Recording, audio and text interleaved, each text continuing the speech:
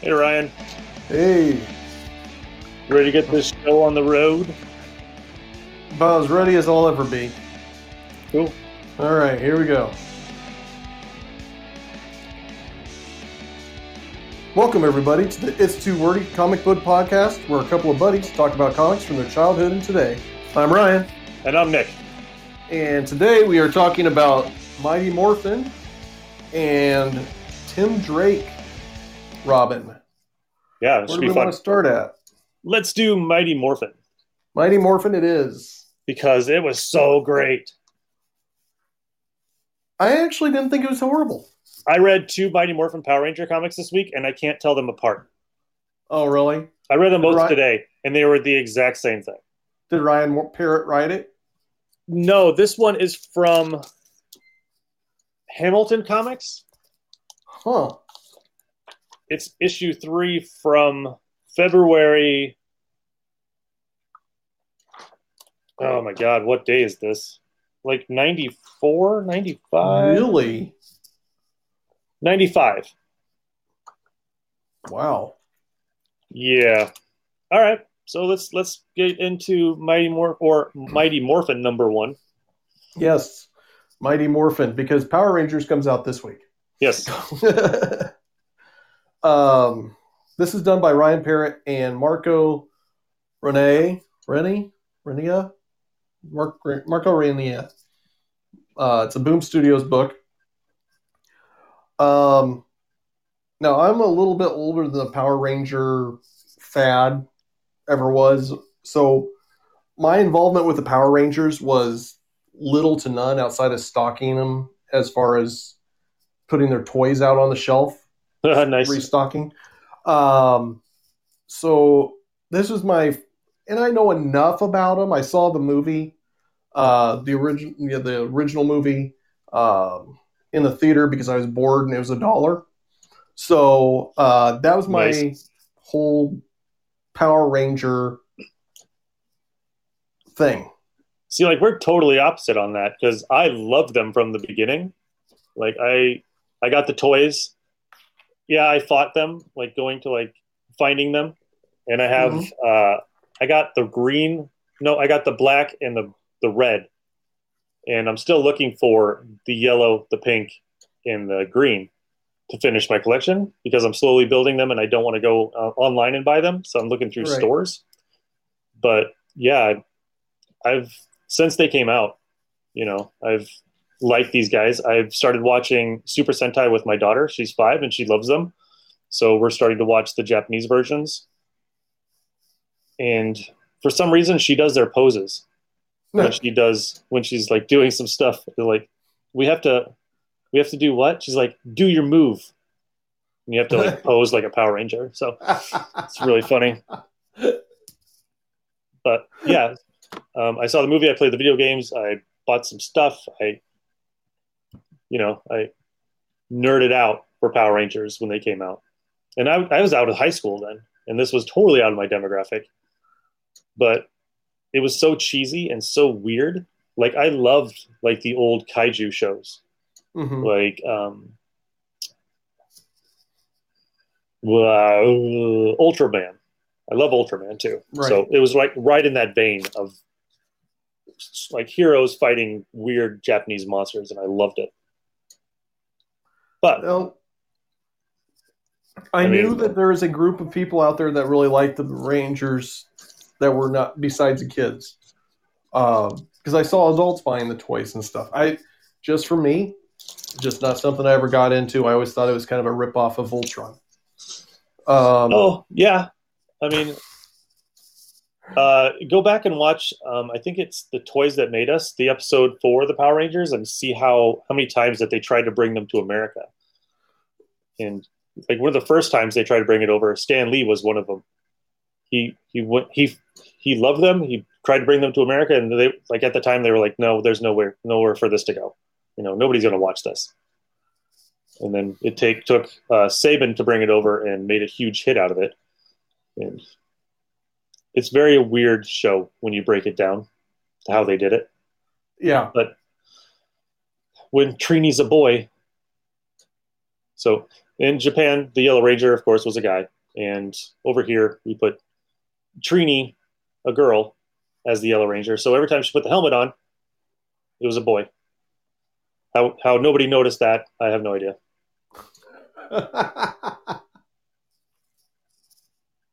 I'm going to say I've never noticed that either, but again, wasn't paying a ton of attention. So now I'm going to have to see if I can catch some old episodes of this.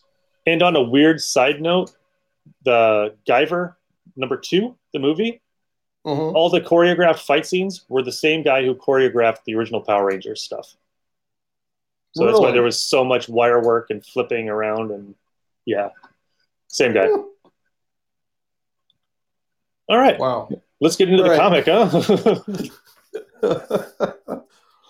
So, for this being my first time really doing anything Power Ranger ish, I did feel I was a little bit lost just because it seemed like they were referring to something that I didn't know about. Right. Um, but I also know from working at the shop, the Power Ranger book, the previous Power Ranger book just ended. Yep. So I'm sure something happened there and they kind of rolled into this. Um, but as far as, and then the very first part where the three ranger looking guys are fighting that purple monster, Yep. a little confused there. Okay, But so that's the past, right? And yeah, they were the Rangers of their time, and they were okay. led by a guy named Zardon. Zardon is the guy in the blue bubble later on, talking to the Okay. Rangers. That's him. That's kind of what I was thinking was happening, but wasn't 100% sure. Yep. Um, Sorry, Zordon. It's not Zardon. Zordon. Okay. Um, There's a lot of Zords in Power Rangers. yeah. Uh, but as far as the main characters, they were the characters that I remembered: Billy and I think it's Jason and the green one. I can't remember what his name was in the show. Tommy Tommy. Yeah. and Uh, Kimberly. so a lot of the characters that I remember from the few times I caught it in passing. So I appreciated that. Um, I thought the storytelling was good. I thought they did some good development with the characters. Um, I like the twist at the end. Yeah. I want an action figure of this panda. Yeah, right. That is With the, awesome. I And did then like how they what's made fun of it, though. They were making fun of like, oh, so what's next? oh What are they yeah, going to throw at us next? and I appreciate that they can laugh at themselves a little bit about it. Um, but I think the splash page where they show all of them changing, Uh I thought huh. that was very well done. Uh, you know, Overall, I enjoyed it. It is interesting how they have to do their faces, Mm-hmm. like when they're in the mask. Like half of it goes transparent, so you can see how their eyes and how they're emoting through their helmet. Because the old one that I read, they don't do that. So they just like they're running around, just speaking like robots. Right. Yeah. I really liked what they did with this. I thought they put it together pretty well. I think Ryan Parrott has been doing the previous Power Ranger books, so he's kind of building his own little universe, I guess. Um, they give you a cliffhanger. The big mystery coming in is the Green Ranger shows up, but they don't know who he is, Mm-hmm. and that's still kind of carrying on throughout. Yeah, that's Um, still carrying on through like the first season of the show. Because when Tommy showed up, he was the Green Ranger, and nobody knew who he was. right. And yeah, he was evil as shiz back in the day. Because somebody was mind controlling him or something, right? Yep. Yeah. But yeah, Um, the panda is amazing. I thought that was hilarious. I'm like, this is great. Um, truthfully, when I suggested we get this one, it was just to try something different. I honestly felt like I probably wasn't going to care for it, but I did enjoy it. Um, and with the surprise ending, Right? I now I'm hoping I don't have to read Power Rangers to continue the story because it's my understanding it's two separate worlds or it's two separate books. Yeah. Hopefully it's like that. Yeah, so I'd probably pick up the next one and check it out. But Wednesday I might flip through that Power Ranger one and see if it continues on. If it does, then I'm out. I'm trying to reduce books. I'm not trying to Right. get more. Um, and that's one of the problems I've always had with the X-Men is it's like even when you're trying to read one series, they're constantly crossing over into the other series, and you have to know what's going on. And Yeah. I know there's a following from the Power Rangers, but seriously, keep it two separate books. I'm okay if you have two books on it. Fine. Yep. Keep it two separate books. Don't do a massive crossover unless it's a big like anniversary issue or something. Well, I mean, with the X Men, they couldn't even go a year without having a giant crossover. Oh yeah. It was like, okay, Yeah. I'm done. I can't buy 9 issues Or every even month. Batman books do it. And that one's a real big pain in the butt because you got Batman, what was it, Detective, Legends of the Dark Knight, you know, then that rolls over into Robin or Nightwing or what that whole Right. Nightfall thing. I just waited for the trade. I'm like, I'll let you collect it for me and I'll get it. Right. The same thing with Superman's. You had the numbering system on the cover, so you knew which ones to read next. Yeah. But I think that and That helped. I can appreciate that. But Yeah. So my opinion, if you're even somewhat curious about the Power Rangers, pick them up, Mighty Morphin. I think it's a decent read. I really respect what Ryan Parrott does. I've read a lot of his other stuff. Um, he always does a good job. So yeah, it was good. I mean, it was a lot better than the old one.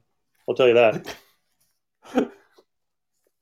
I remember seeing some older ones. They kind of look like is that one kind of look like an Archie Comics made it or something? Kind of, yeah. Yeah, and that was never really intriguing enough for me to like. No, I'm good. Oh, I you get a don't want lot to of get. weird stuff. You don't want to get. Yeah. Cool. All right. That'll move us over to speaking of Batman, like we were a minute ago, to our this week's Robin, Tim Drake. What do we got for Tim Drake?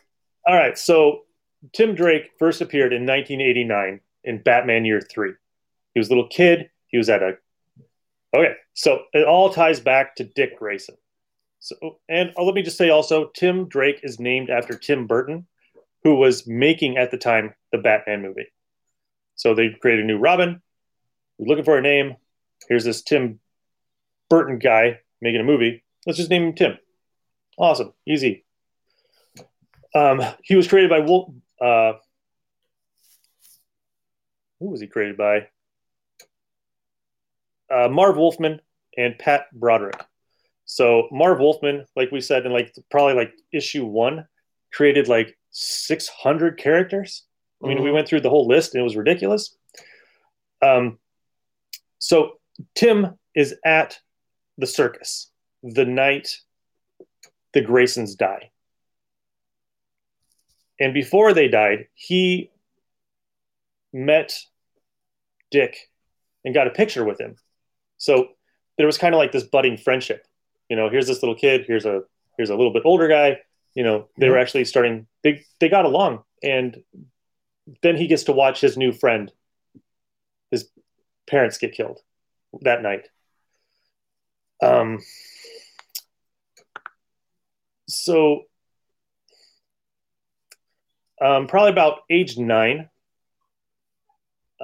Tim figures out by he was watching or was at a fight where Robin was fighting, and he realized that that fighting style, he did a move that Dick did in the circus, and he Hmm. remembered that move, and he was like, okay, so if Robin is Dick Grayson, that would mean Batman's Bruce Wayne, and he figured Right. out who they were at age 9, and um, after Jason Todd died, Tim watched Batman go a little bit darker and more um, not so careful. Not he was being reckless, and he was like, okay, he needs a Robin, and I'm the boy for it, you know. And he goes and talks to Dick Grayson, and a little bit later, you know, they see the potential in Tim, and Bruce starts to like kind of like lighten up to the idea of getting a new Robin, and he's like, well, we're going to do this a little bit different. You're going to stay in the Batcave, and you're going to learn the systems and a little bit more about detective work. I don't want you in the field until I believe you're ready. And once he became ready, Bruce sent him on a worldwide trip to learn from different masters. And that was the Robin miniseries that came out in about 1998, right? No, it was earlier than that. It was like It was 1994. 94 sounds right. 93, 94, somewhere in there. Right, because he became Robin in 457, December 1990. And Joker's Wild came out. Well, it really doesn't matter what the timeline is, but so Tim gets a new suit, and it is the most awesome Robin suit Hmm. ever. He he doesn't seem like he stays in it for very long.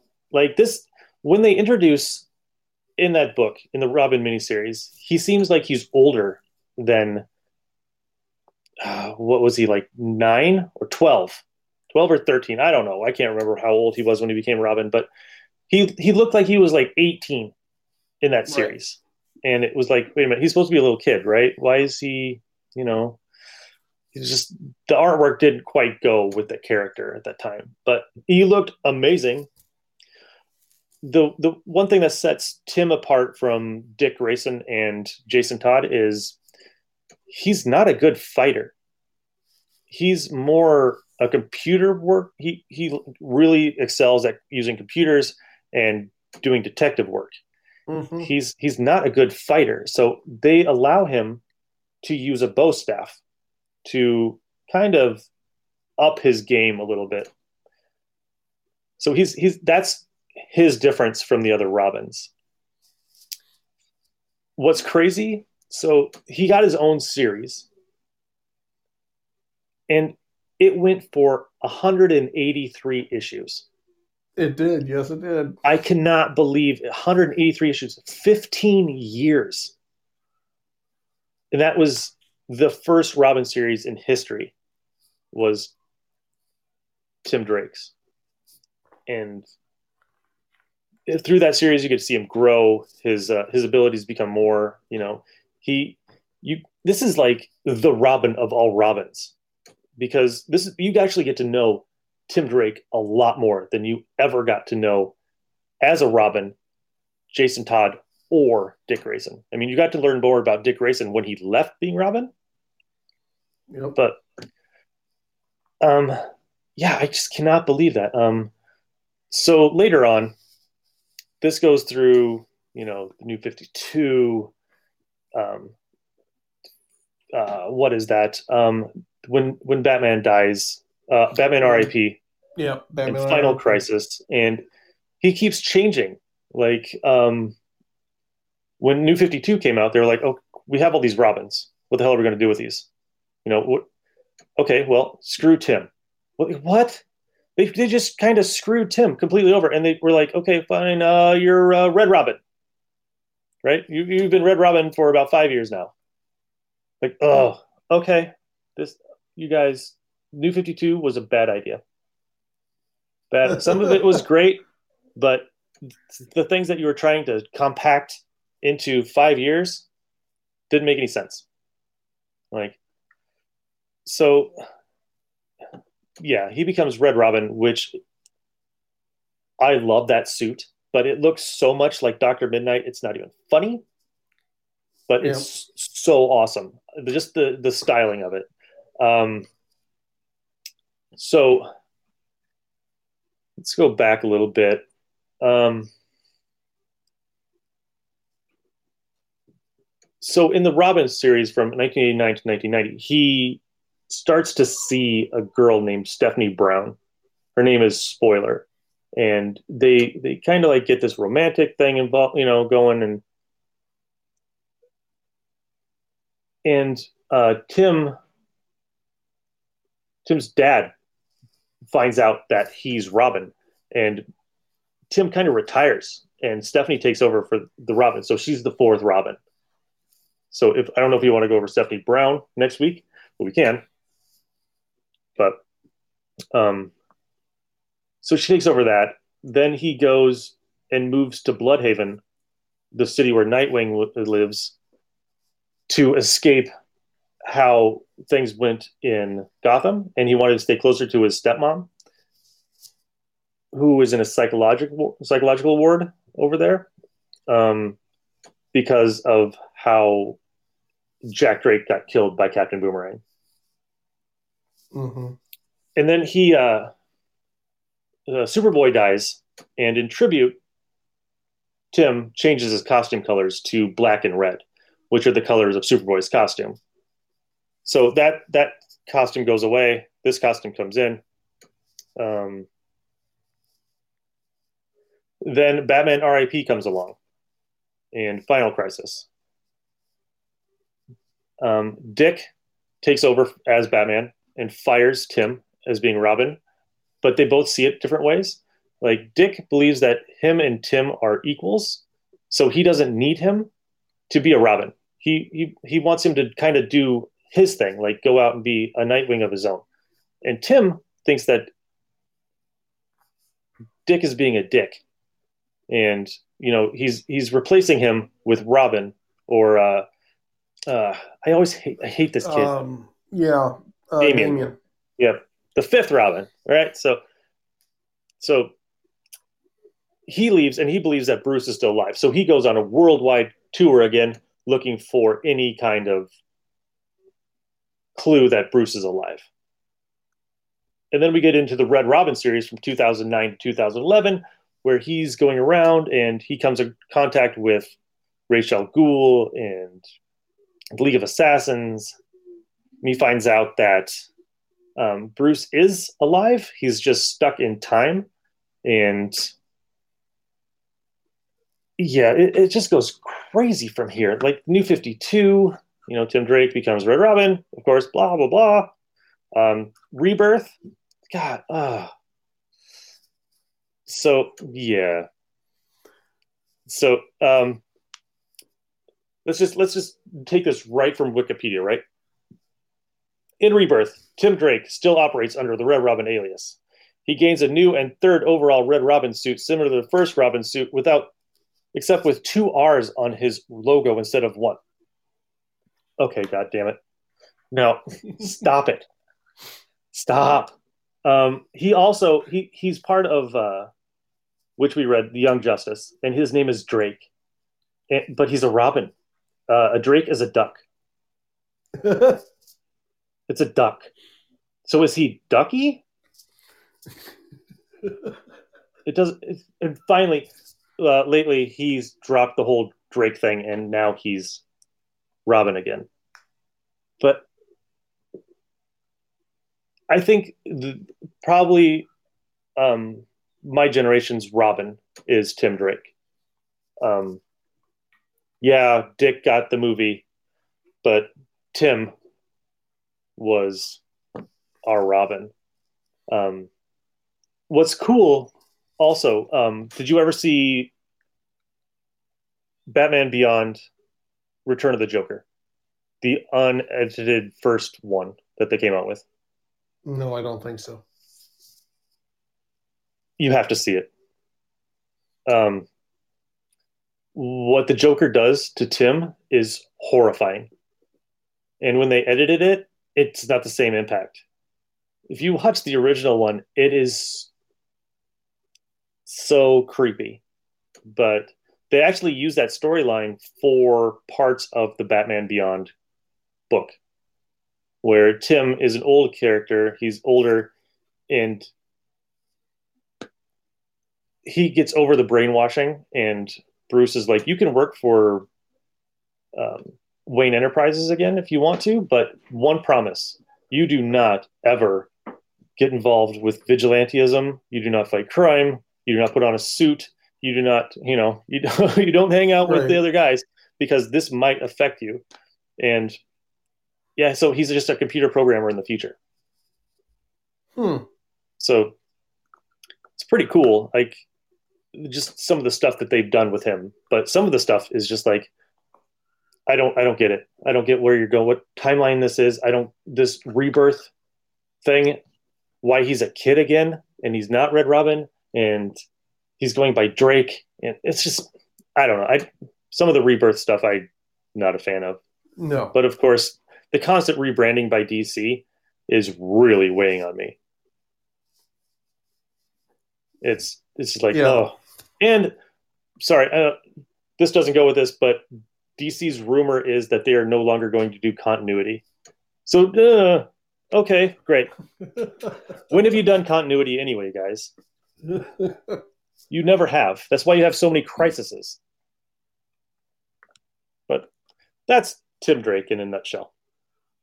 He is my favorite Robin. I always like the detective aspect of it. Um, Jason was the pissed off one. Dick was the fun loving one. Tim is always the, you know, more detective type. Um, and I really appreciated that because, Batman's supposed to be a detective book to an extent. You didn't see that a ton. And No. Tim kind of brought that back in a little bit. Mm-hmm. Um, I love that first run of Young Justice. I liked how he was that leader of that team was very involved, very involved with Superboy and becoming good friends with him and Wonder Girl, all that. Um, and then once that initial Robin run ended at like what did you say, 183 or something like that? Yeah, something like that. They just kind of don't know what to do with them. So, and you kind of went through all that, and that's when I stopped caring, truthfully. Um, but I was all in on that Robin run. I absolutely loved it. Um, I like the Stephanie Brown stuff. Uh, I it was just fantastic, and I always felt like Tim was the one that could kind of reach Bruce a little bit better than the others. Right. Like I think Tim brought out the humanity more in him, Right. but I think that Dick is the only one that could call Bruce on his bullshit. Oh yeah. So like Tim Tim was like the little kid that, they actually cared for like a father and son. But like I think Dick was more of an experiment for Bruce. Like let's just see if I can get this kid to be a superhero too. But Yeah. I don't know. All right. Very well done, sir. All right. Let's see. Goings on at Krypton. Um, got a whole bunch of new books in. They're working on doing a lot of restocking. Got a huge He-Man display now. Uh, Even some She-Ra stuff. They've expanded their GI Joe stuff, like the original toys and things. Um,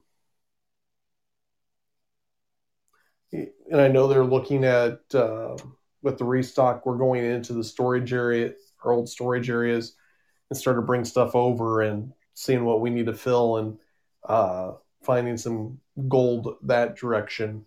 Um, because we have it, why not get it out there, right? Right. So starting that process. Um, so yeah, and then they've been restocking all the Mandalorian stuff. Mandalorian just started up, so all the Mandalorian toys are coming out, and they have them all over the place. They're pop figures, action figures, you name it, they got it. So absolutely check out their Facebook page, and if you're in town or coming through Omaha, swing by, check them out. All right, on over to the random reads.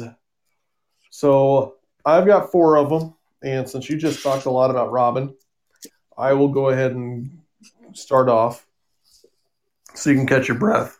Yep. Um, so the one I was most excited about, this was actually supposed to come out a couple of weeks ago, and we didn't get it. It's by Action Lab. It is Sasquatch in Love, #1, by Jason Nutt and Alexis Valvello. And this was not what I was expecting at all. I am really big into the excuse me, into the paranormal stuff. I kind of, I always like to read about the Bigfoots and the Loch Ness monsters and UFOs, all that jazz. And I always wanted them to kind of cross over into a comic book medium a little bit. Like, that'd be great. That'd be some fun stories. This is not what I was wanting. This is a talking Sasquatch who has a buddy who is a veterinarian. And so anytime the Sasquatch needs something in the human world, he has his buddy, the veterinarian, go and get the stuff. So, like, he went and bought a bookshelf for Bigfoot to keep all his books on. And he was very upset about the color. He wanted white, but he got birch instead. And then obviously there's the crazy guy going out and trying to capture video of Bigfoot. So it reminded me very much of Harry and the Hendersons to that end. But apparently the Sasquatch loves writing poetry. So he enters poetry contests, but he never collects the prizes, and he always wins. But Sasquatch, he even plays Scrabble with the vet. But Sasquatch is out in the woods, and the guy that's going out trying to find Sasquatch is marching around the woods, and he's having a college student do a documentary for him. And Sasquatch falls in love with the gal doing the documentary. So he's having his veterinary friend go and try to find out information about her. And that's how the first issue ends. Again, not quite what I was looking for. It's nice to see that they're doing something along the lines of a Sasquatch. I think there was a Sasquatch police detective or Bigfoot police detective at one point too. I did avoid that one. This reminds me very much of more based towards a younger kid group, 8 to 10-year-olds, I guess. Mm-hmm. I'd probably avoid that one. Next one up is, I'm going to say this incorrectly, but I'm going to give it my best. Isla Diabla by Eric Powell. It's an Albatross comic. and it's apparently spinning out of the pages of the Goon. And this is a one shot. I just got it on a whim. Um, I've only read a little bit of the Goon from what Nick's hooked me up with. I liked it. I've read some free comic book day stuff with the Goon too. I like that, so I thought I'd give this a shot. And it is about this woman vigilante out in the desert who has such a mystery to her that the bad guys are have all heard these mysterious stories about her. Very usual suspects ish, in my opinion. But these four guys have taken this girl. They're driving across the desert, and one of the guys is like, "You need to be quiet, otherwise she's going to hear us. If she hears us, we're all dead." And then they start telling each of the backstories that they heard. So in one case, it's the daughter of a police officer, and everybody dies at the birthday party. A bomb blows up except for her, and so she goes out and seeks revenge, and she becomes El Diablo. In another one, the father was a bad guy and was trying to force her to marry somebody that she didn't want to marry, so he killed her, making her become that El Diablo, and so forth and so on. So you're getting all these different stories, and then they jump up into the future because all those pictures are, they're doing it in the past, and she's driving straight at them, and she's going after them. She jumps in and just starts beating the crap out of all of them. Excuse me. And saves the little girl, gives her some water, and goes, "You need to go to town. It's so many miles that way." And she turns around, and a guy's standing beside her, and he gives her some information. And she goes, "You need to go do this." And you find out that this leads into an actual graphic novel that's going to be coming out in the fall of 2020 called The Lords of Misery, which also has the Goon in it. So it's a neat way to introduce into the Goon series. If you can find it, it is a really good read. I'm now interested in picking up that trade paperback or the graphic novel that's coming out. So I'll have to take a look at that. The next one is Giga by Vault Comics. It's Alex Pacanelda and John Lee. I read the first 3 pages of this. I'm like, this is crap. I don't like it. And then they jumped to the future, and I got hooked. It is about these humans that are living inside robots, and how the humans are kind of like the atoms of a robot. Like we have atoms in our bodies of humans, And this kid is super intelligent. He got kicked out of this cult for his beliefs. He didn't believe in what the cult was believing, so they kicked him out. So because he's not a part of this cult, he's not allowed to get higher paying work and do better things. He's kind of cast as a lower individual, but he's super intelligent, and he is helping an escaped robot get through and teaching it how to be human. And they go scavenging for parts for this robot, and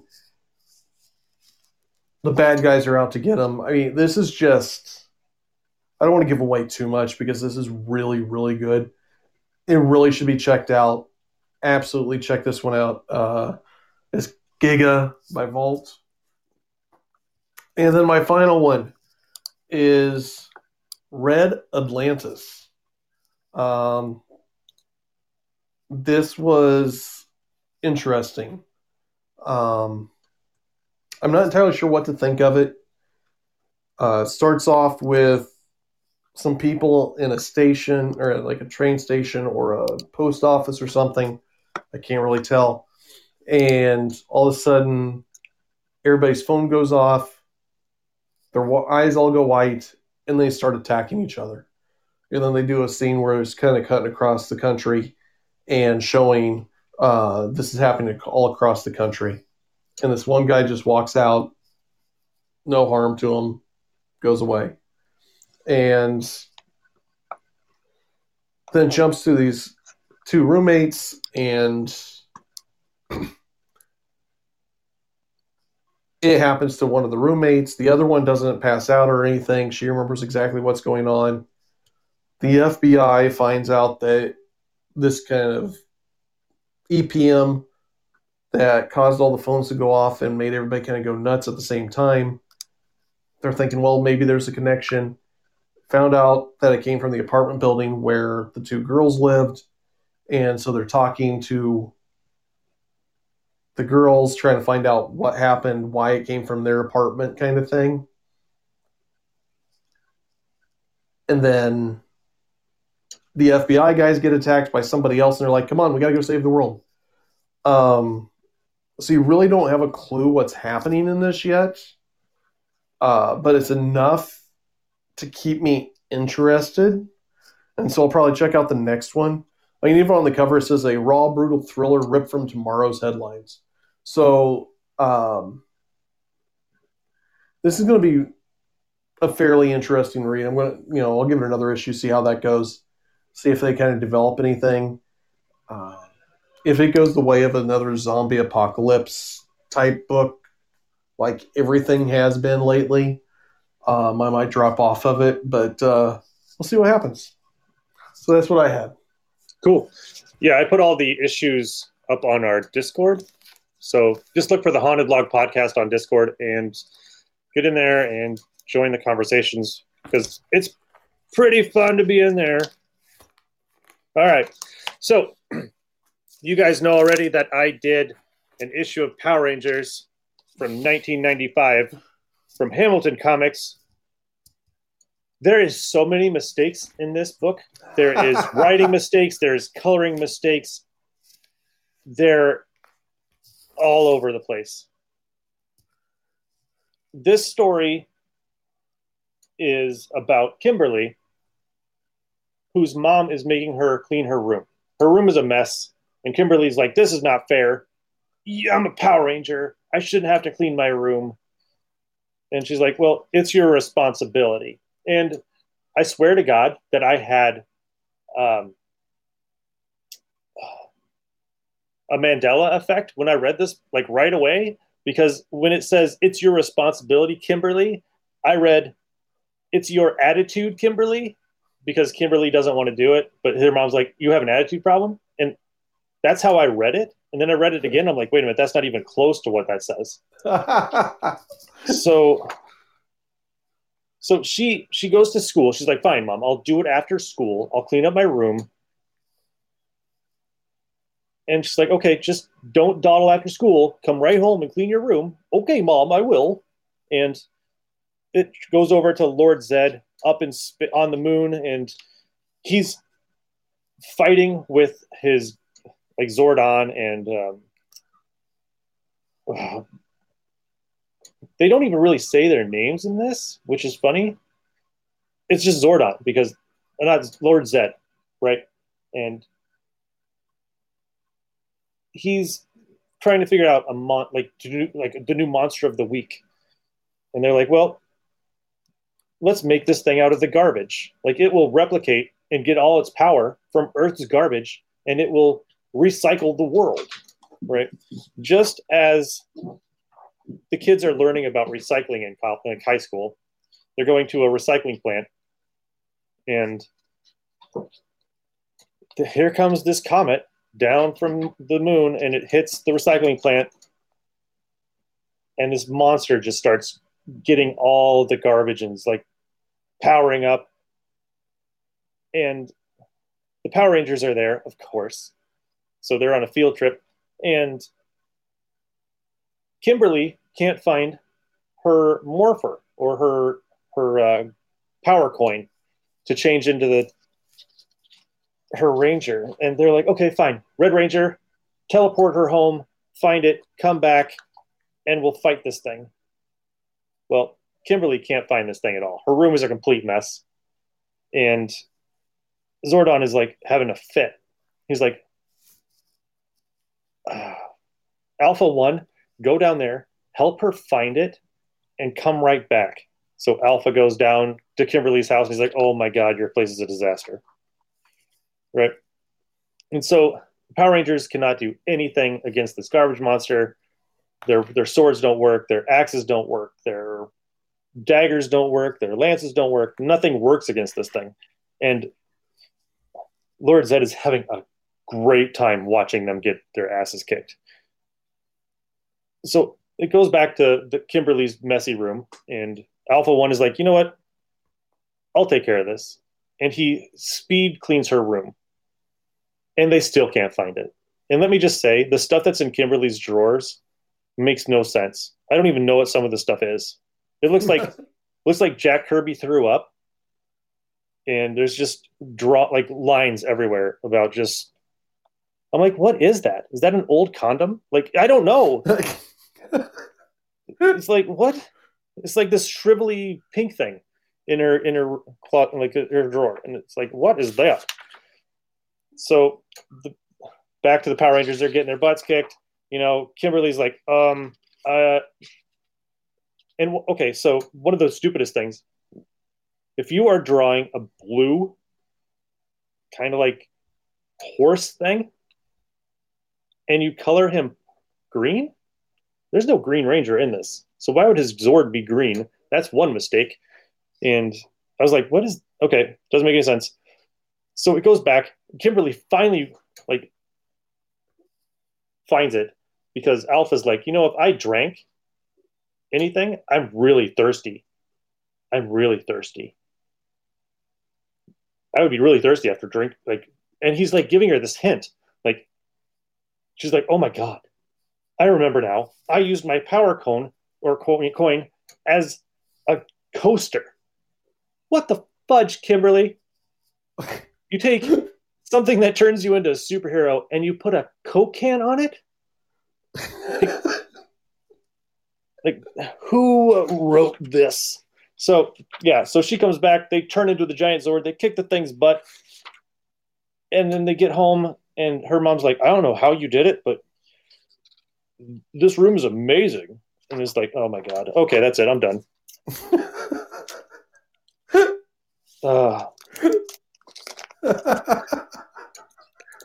This is so stupid.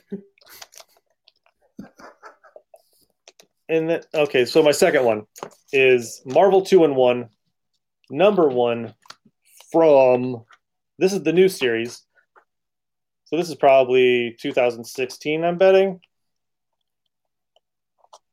16, 17? 2018. Yeah, 2018. So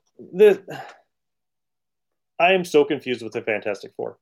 Like, the constant reboots of it, the always new numbering, new series. You can't keep up. And I lost track of them about the time where they went into the future and disappeared, and Scott Lang and She-Thing and whatever else took over, and that made me want to throw up. Jack Kirby throw up again. Was that the FF one? Yes.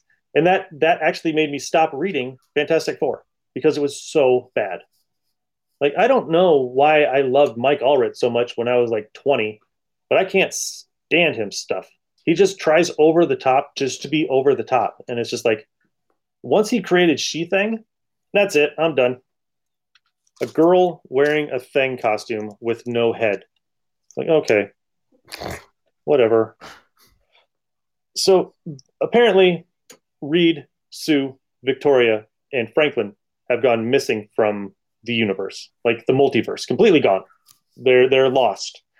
And Johnny is on a self-destructive path. He's racing cars, and just he doesn't care. He's going to crash them, but he's a superhero, so the fire in a crash isn't going to hurt him. And I'm pretty sure that his suit is probably made out of unstable molecules anyway. And so him being a race car driver is the most destructive thing that Johnny could be doing. Chip Zdarsky, what the fudge are you thinking? He's not going to get hurt in a car. If you want to put Johnny in any kind of like trouble or in some kind of like depressive anger, like self-destructiveness, putting him in a car race is not exactly the most horrible thing he could be doing. So it goes back through and it goes through like the whole, like, you know, we were a family, we did blah, blah, blah, you know, they create a foundation. Like Reed created a foundation and they give awards to newcomers in the scientific field. And the only one at the ceremony is Ben. And Ben's like, you know, I'm not the talker. I'm not the scientist. I'm just the guy who drove the car. So if you guys really want to do something for the future, here's the money. And he just kind of like walks off. He's like, yeah, you know, whatever. And he meets this girl and she's like, hey, you got a cigarette? He's like, no, quit smoking. And she says something weird about like, see you after you clean up the mess. And he's like, what mess? And she just disappears. And Spider-Man was on his way to hang out with Ben at this ceremony, so he wasn't alone. And he's wearing a tuxedo and he's fighting Piledriver from the Wrecking Crew. Wrecking Crew. And the thing just walks up behind him and pushes Piledriver's face right into the ground and knocks him out. And he's talking to Spider-Man, and Spidey's like, you know, I just came to give you some support. And Ben's like, really? Is that all? Are you going to ask me for money? Well, yeah, see, this tuxedo's rented, and I don't have any money, and but that's not really why I'm here. I need you to go talk to Johnny because he's Johnny and he's doing stupid crap, and you need to do something to help him. Oh yeah, and here's this. My old boss Peter Parker wanted you to have this, and he's he's in public, so he can't tell him that And he gives him a key to a warehouse with all of the Baxter Building stuff that has been stored over the years. And he's like, why don't you just take out the old Fantastic car and just go find Ben, like Johnny? He's like, oh, sweet, He's like, all our old crap. So he goes in to this warehouse and he finds all of this electronics, and there's just a chair, and the chair says Ben's on it. And that's like the only thing that Ben has in here. He just has a big old, like a lazy boy. And he's sitting there and he's having this flashback of the last time that he saw Sue and Reed and when they disappeared. And then he gets a voice from behind him and is like, are you lost in reverie, Grim? And he turns back and it's Doom. And Doom is like, the past is a trap, Ben. Never allow it to, he said, the past is a trap, Ben. I never expected you to wallow in it. Like, he's like, there's no point in looking at the past. Just go to the future. I found this. And he holds up this little globe. He's like, I visited your Baxter Building when you guys were all gone, and I found this. And this is the only thing that I cannot open. I went through all of Reed's stupid inventions, all of the inane stuff that he created, and I found this one thing that I cannot open. And I think that only you can open it. Ben starts having a fit, right? Like Doom entered his house and took something, and it was something that Reed meant for him. And he's just having a huge fit. And Doom's like, believe me or not, it has no consequence. Whatever Richards left for you can only be activated by you. So do with it as you will. And he says goodbye. And he just leaves. And it's like, okay, now that's total Doom. Like Doom's just like, I didn't want Richards to die by any other means than mine. So here's this thing that I hope you go find him and so I can kill him. Um, so it's like a will that Richards created that he created several of them for different contingencies. So if he died by himself, he would have a will that would include everybody else. But if him and Sue died, he would have another one would pop up, and it would read the universe and find out which of the Richards family is dead, and then give that ball or that information to the next person. So he's like, here's this. It's called a multi-sect. It's for you, Ben. I want you to have it. And I don't want you to just think about the past. I want you to go to the future. Like, go live your life. Like, do some adventuring. Go to different worlds. And take Johnny with you, because we know that you're stable, but Johnny has never been stable. So, and he really needs you right now. So it kind of goes off of Ben from here. And Johnny's like going into the stratosphere. He's on fire and he's just waiting for his flame to die out because there's no oxygen. And he's falling to the ground. And as soon as he almost hits the ground, he flames on and jumps back up. And right at that time, Ben shows up and he's like, "What the hell are you doing? Are you trying to kill yourself?" And he's like, "Oh, yeah, why are you here? I didn't ask you to come here." And Ben's like, "No, Spider-Man did." And he's like, "Oh, God damn it. Really?" He's like, "That guy worries more about everyone. He's like some sort of superhero grandmother." Like, yeah, kind of, And so Ben and Johnny have it out like normal. And it comes out that Johnny's losing his powers. Like, he can't flame on as long. It's not hot enough. I'm like, well, you're probably like 40, man. Your testosterone's going down. But anyway, so Ben tries to get him to go with him, and he tells them this huge lie that Reed is alive and that we have to go find him. Or the Storms are alive and they have to go find them, and Richards and it clicks over to Doom, and Doom is watching him, and he's like, "Why would you ever say such a thing? Why, you give Johnny hope that that he could possibly, he's probably getting over this, and then you bring this up again." And it's a really good book. I didn't want to read it for a long time, but it's really good. Who's the one that wrote it? Zdarsky, Chip. Oh, yeah. There is a little like recap of the Fantastic Four like origin in the back, and it's done by Greg Land. And if he could make Sue look any more like a porn star, I don't think he could try. Like, her chest is about the size, like, I think it's bigger than her head. And that's not exactly how you see Sue. No. But that's apparently how Greg Land sees Sue. But yeah, okay, so that's my second one. So I have one more. And this one I found at the library, and I was like, I never even saw this before. Wonder Woman Conan by DC, written by Gail Simone. Yep. What?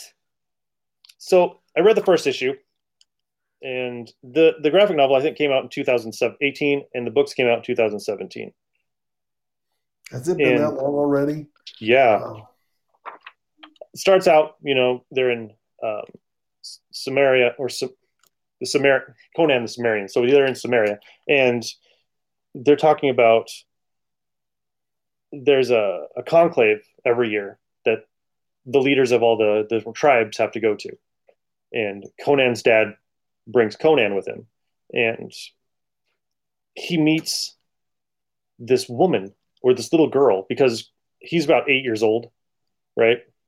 And he meets a girl, she's also 8, and her name is Yana. And he falls in love with her, like right there. right? She's like a mystery to him. And so it goes into the future, and Conan's grown up, and he's about to attack three Norsemen that are holding a little guy down, and they're about to. It's weird. They have tongs, but they're like been in a fire, so they're either going to brand him or do something horrible to this guy. And Conan's like, they're like, this is none of your concern. Just walk away. He's like, well, that's true. I'll leave. See you guys. And the guy's like, no, wait, I can pay you. They're going to burn my jaw off. Right. I was like, oh my God, that's horrible. Right. And he's like, well, I really don't sympathize with you. You probably did something horrible. He's like, well, I can pay you. I'm like, there's a stack of gold. It's about the size of a toddler. It's yours. And so Conan starts, he's like, okay, fine. If there's money in this, perfect. You found the right guy for this, right? And he attacks the Norsemen, and he beats them, decapitates them, rips their bowels out. And he asks the guy, he's like, well, what did they want you for? He's like, welching. Welching on a debt. Like, you said there was gold.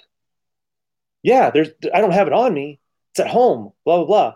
And I wagered it in a fight. So I'm going to make a ton more money, and that money is yours.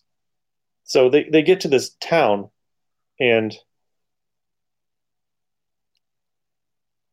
it is this huge sprawling city. And apparently the city has been waging war with Conan's tribe to get the copper that's underneath their land. And the Sumerians have been beating them back for a long time. And he's like, I don't even want to go in this town. And the guy's like, nah, don't worry about it. I'll make this money up. I mean, I bet against their champion. Well, who's their champion? Don't worry about it. It's just this dame, right? It's just this chick. Don't worry about it. She's not going to win. And so it goes into the arena, and you see a woman with a red shirt, ripped up, like brown skirt, and she's bound, of course, because when Wonder Woman's bound, she has no powers, right? And so they're like, we're going to put you out there for today for the fight, and you're going to fight these three dudes, okay? And they take her chains off, and she murders them, like straight up murders them. And Conan's like, this isn't combat, this is slaughter. And he's just like, she's, and he's like, wait a minute, I recognize her. No way, it can't be. Is it Yana? Yana, And he's like, this little girl that he fell in love with as a child, and he has to go meet her, right? He finds a little kid, because all little kids know their way into secret places. And he's like, I need you to get me into the Colosseum so I can see if this woman is really who I think it is. And she's like, well, whoever you are, your smell. He's like, I can smell your breath. It's like, just like, okay, yeah, that's Diana, right? And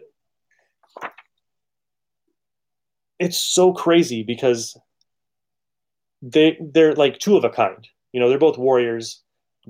Like, they both have like standards that they would not do, but if it came to a fight, they're going to do whatever they can to get out of it or to win it. And it's a perfect pairing.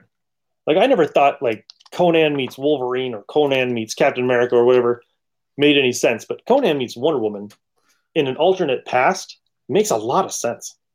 Like, on the cover, yeah, she's wearing that Wonder Woman outfit, but in the book, she's not wearing that at all, I don't think. Well, later on. But, yeah, she doesn't get it until like halfway through the book. So that's awesome. But yeah, I mean, it's cool. I'm digging it. And I'd That never was heard of it when before. Dark Horse had Conan, right? Yep. Right before Marvel got him. Yep. Yeah, I think that's all I got this week. Cool. Glad you like that Conan and Wonder Woman. Yeah, I never even seen it.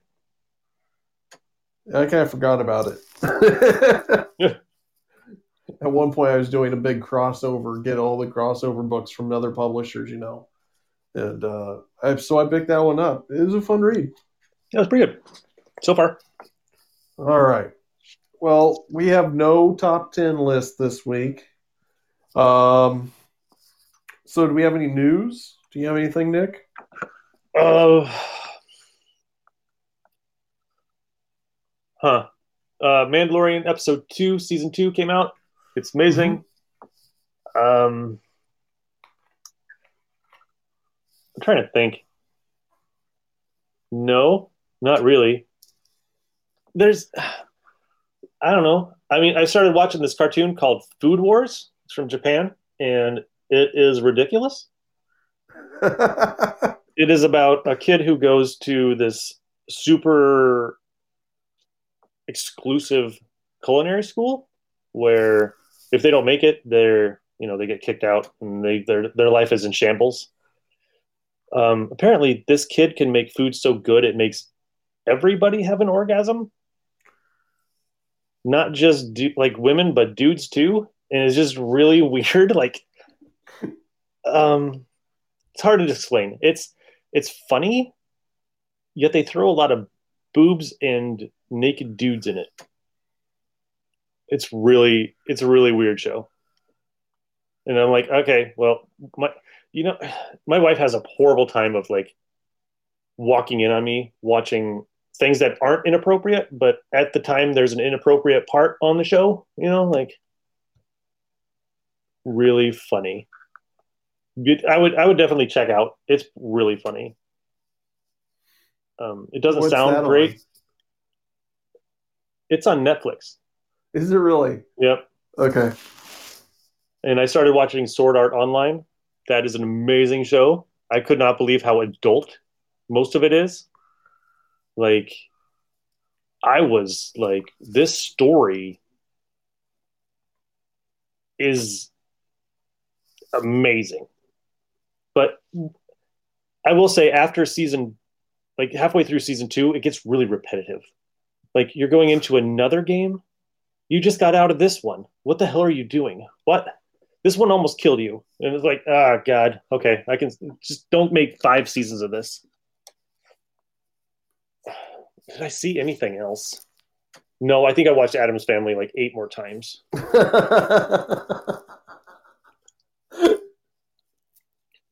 I don't know. Do you got anything? No, not a whole lot of news out there this last week. Um, I did watch Scott Pilgrim. No, let me try that again. Scott Pilgrim again. Mm-hmm. There we go. For the fourth time. I love that movie, and there's so many people in it from that go in onto other superhero movies. Yep. Brandon Routh and Chris Evans and Brie Larson. Uh, Seems like there's a few other ones that I saw in there too. I'm like, jeez, such a good movie. But yeah, I don't have much. Um, Scott, did you have a? Did he was he going to do a review of on his online one of his online things? Yeah, he's here. I'm not sure if he's in here yet, but it's good. Okay, so Mr. Stealing Your Podcast wants to know Juggernaut versus Amazo, who wins? Oh, I gotta say Amazo. I think Juggernaut's got one skill, just charge and beat the crap out of everything. Where Amazo can do so many other I things. I really do think that Amazo would also win because just the flight ability would take him down. I mean, if you got a character that's just as strong as him, but you have an extra ability, Yeah, yeah, all you have to do pretty much is just take that helmet off, and Juggernaut's done. Now, I prefer Juggernaut over Amazo, but I think Amazo would win that uh, that challenge. Have you read uh, the Hour Man where he's the robot and it's just Amazo the entire time trying to take him down? Mm-mm. It's Good stuff. really good. Yeah, that the robot Iron Man or Hour Man is a great series. Those are hard to find issues. I've tried to look into it before, and they're Well, not easy to find. if Kirk would ever give me back issue one, I would I'd let you borrow them, but he has my number one since about a year ago when he was going to do an H character. So Way back in the middle of the alphabet. yeah, so I need an H. Okay, here's Our Man. Okay, I'm going to do the Huntress. Like what? All right. There's so many great age characters too. Oh. Right. No, he did Havoc or something like that. I don't remember what it was, but I bet it was an X Man. So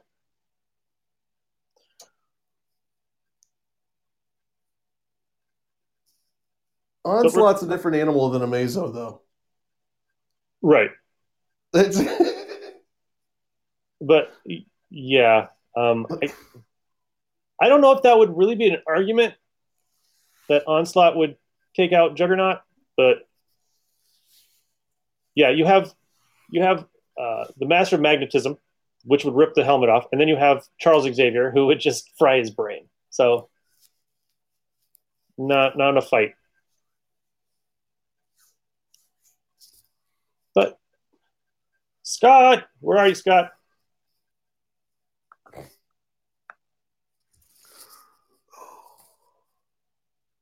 We're hoping Scott shows up pretty soon. He's got all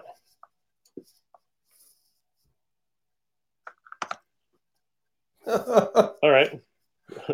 Robin.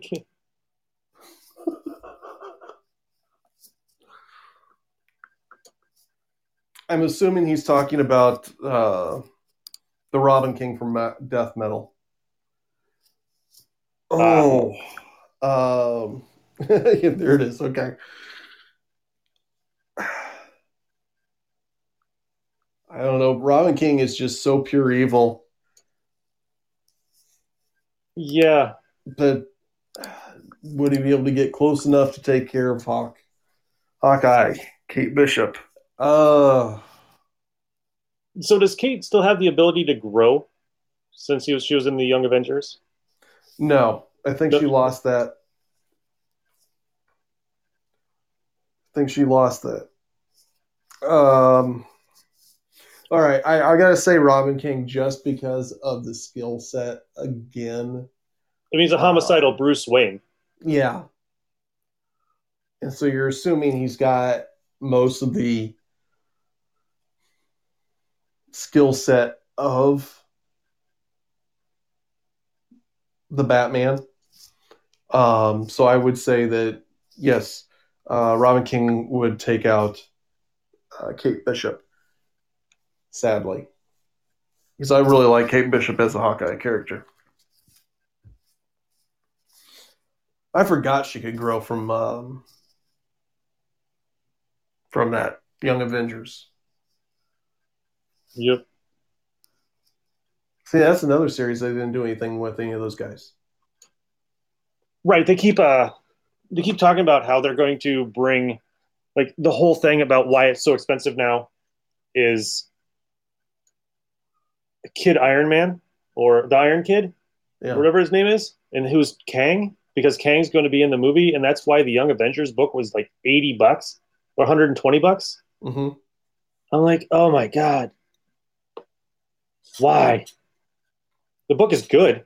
Don't get me wrong, Oh but yeah. $120 for a People are ripoff of the buying Legion it. of Superheroes. That's exactly how I felt. It was like Iron Lad. I'm like, oh come on, this is just a ripoff of the Legion, but I bought every issue of it, so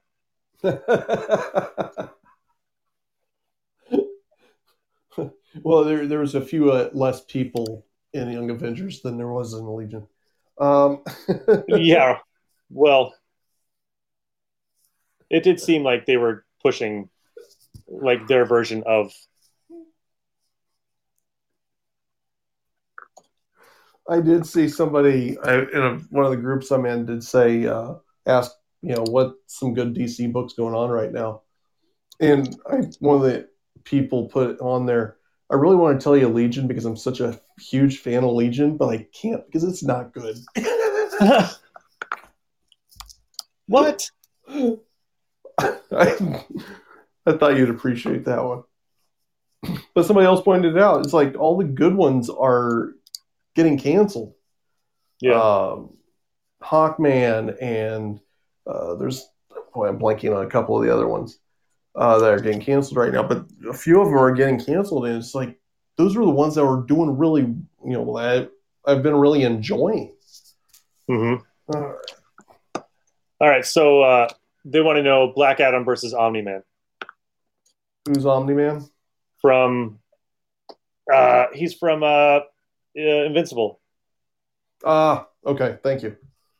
I knew the name, I just couldn't place what universe. Ooh. What do you think?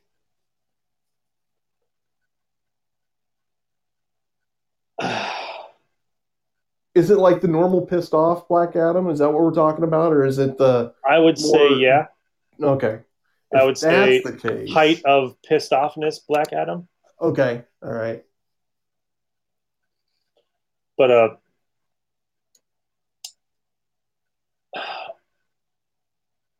okay, I will say this. Omni-Man is nearly immortal. So if Black Adam ever says the magic words without like Captain Marvel there to help him with the lightning again, it's toast. Adam has a lot of weaknesses that I'm pretty sure Omni-Man does not. Yeah. But cool wise, like Black Adam. No, I think I agree with the Omni Man on that one. No matter how pissed off Black Adam is. But that would be a cool one to see. That would be. I mean, talk to Kirkman. Let's get this going. Right. With Invincible and Spider-Man, so why not Omni-Man, Black Adam? Let's see what happens. Yeah.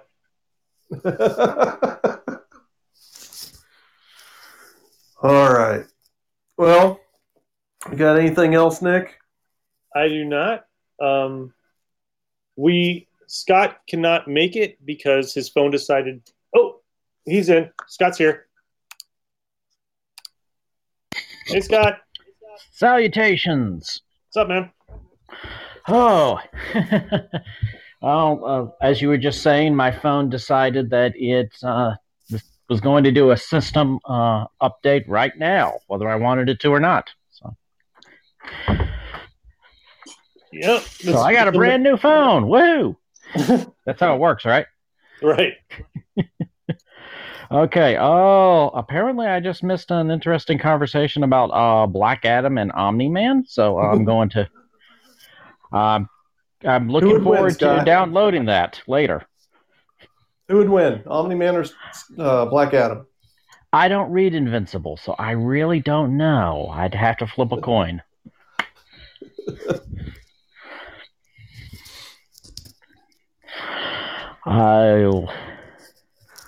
What do you got for us this week? Okay. I brought two web, and one of them I don't like. So you want a good review or a bad review? Let's start out with the good one because I think the bad ones are more entertaining, right? Oh, I don't know. This one might just tick you off. The good one. The good one. Yeah, I love talking about this one. Children of the Moon. This is a series which showed up on Tapas about a year ago, and then it left Tapas for some reason, and it came back. But when came back, the creator only put the first 10 or so pages up. So there's more there if you go to read it there is more in existence than what is there.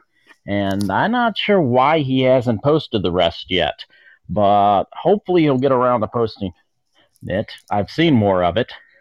This is a series about cats, and it's a Lovecraftian supernatural horror starring cats, like house cats. They're not anthropomorphic cats who are wearing clothes and what have you.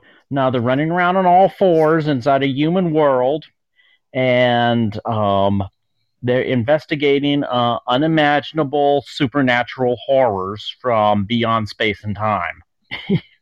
Because cats are continuously seeing things that you can't see. It has a very strong beyond the supernatural vibe to it, and it's one of the few series that I've seen which actually gets the Lovecraft aesthetic right, and I love it. What was it called, Scott? Children of the Moon.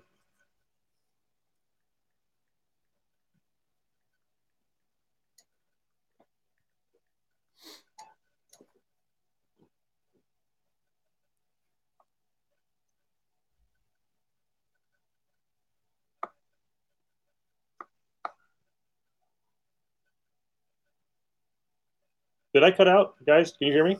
I got you. All right. We lost Scott, it looks like. Yeah, I think so. I was just pulling it up. Come on and see what it looked like.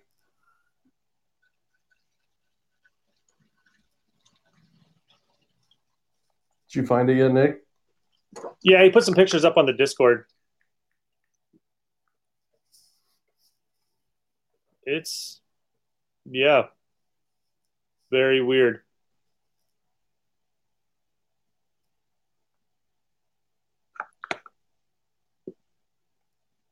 Hopefully he comes back in, but yeah, I want to hear the bad review now too. I know. Quite the build up, and then we lose him. Wow, the artwork on it's fantastic, though. Yeah, he's going to do one called Master's Secret Baby. Master's Secret Baby? So the synopsis that he sent me was drugged by her own sister for money. Hey, there we go. He's back. Hopefully he come on. Jamo didn't know what was happening. Okay, here we go. Sweet. I don't have to do this. Awesome. I apologize for that. I was so in love with my own voice, I didn't realize that no one was listening.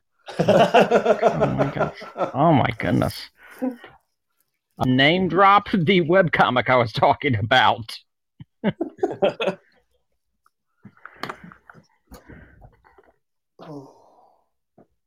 Yeah, the art looks really cool.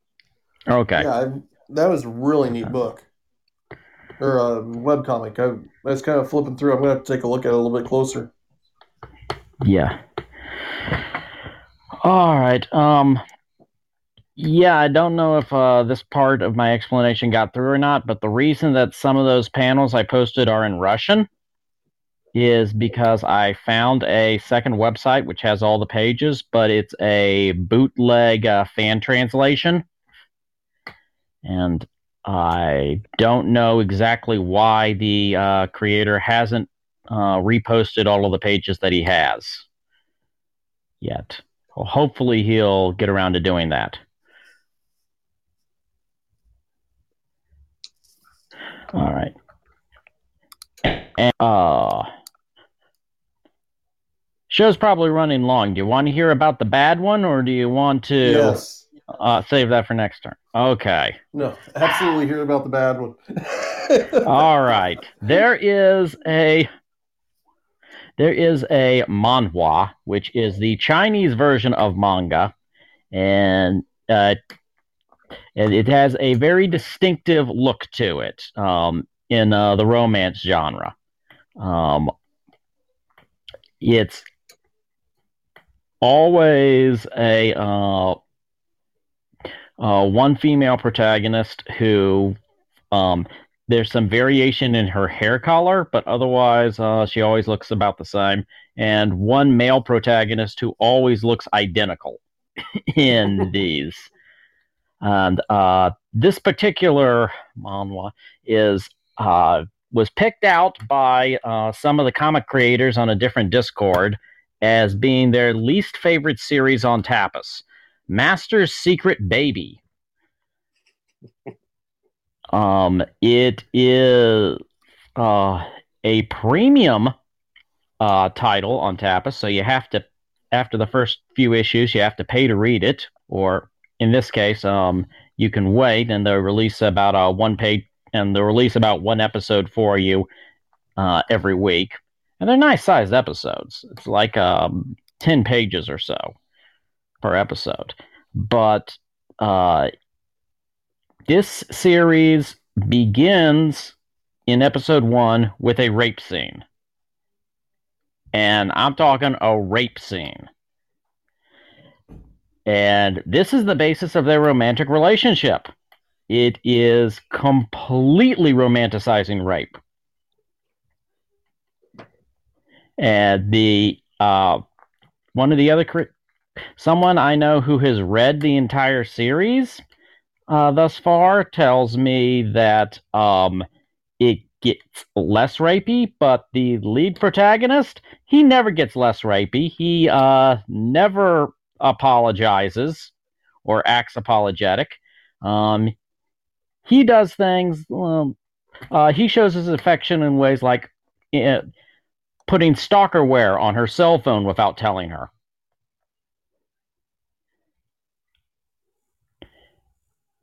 So it keeps going like that. The artwork is pretty good, except that the backgrounds are usually lazy.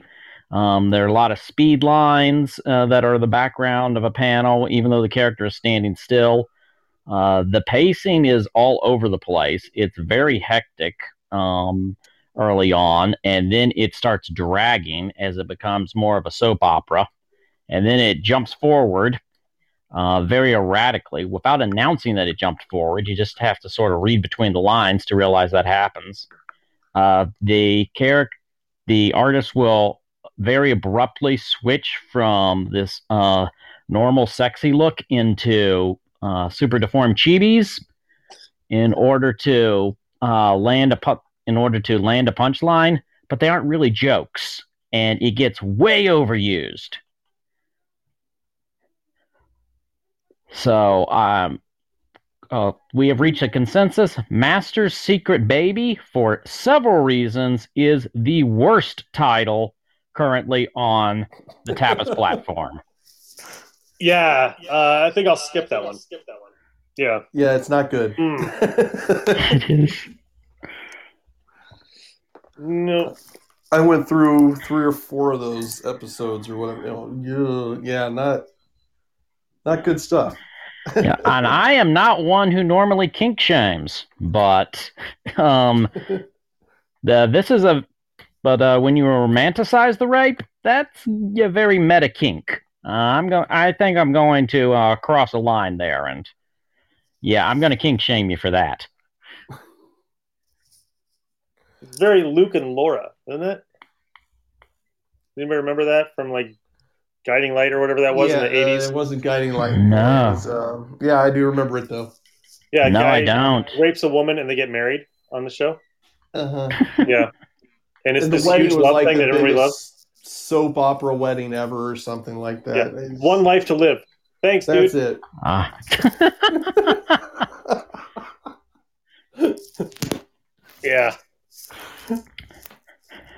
Mr. Steelinger, coming in with the crunch save for us. Thank you. Oh. All right, we got one more question. Creeper versus Romulus. Oh. Wow. Oh. The only Romulus I know is Romulus and Remus from Greek mythology. I'm missing something here.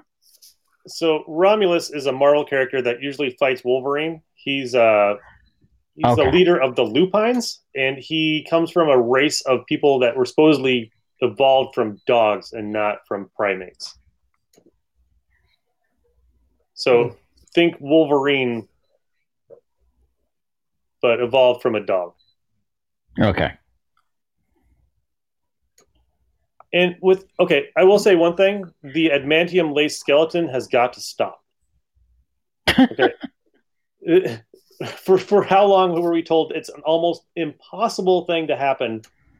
Yet this guy has it. Lady Deathstrike has it. Deadpool has some parts or whatever. Is his body adamantium, or is it just? Because I know Bullseye's head is adamantium. Yeah. So they're just handing that stuff out like it's Halloween candy. Right. It's like them saying that vibranium is the rarest metal on Earth, but yet they make everything out of it.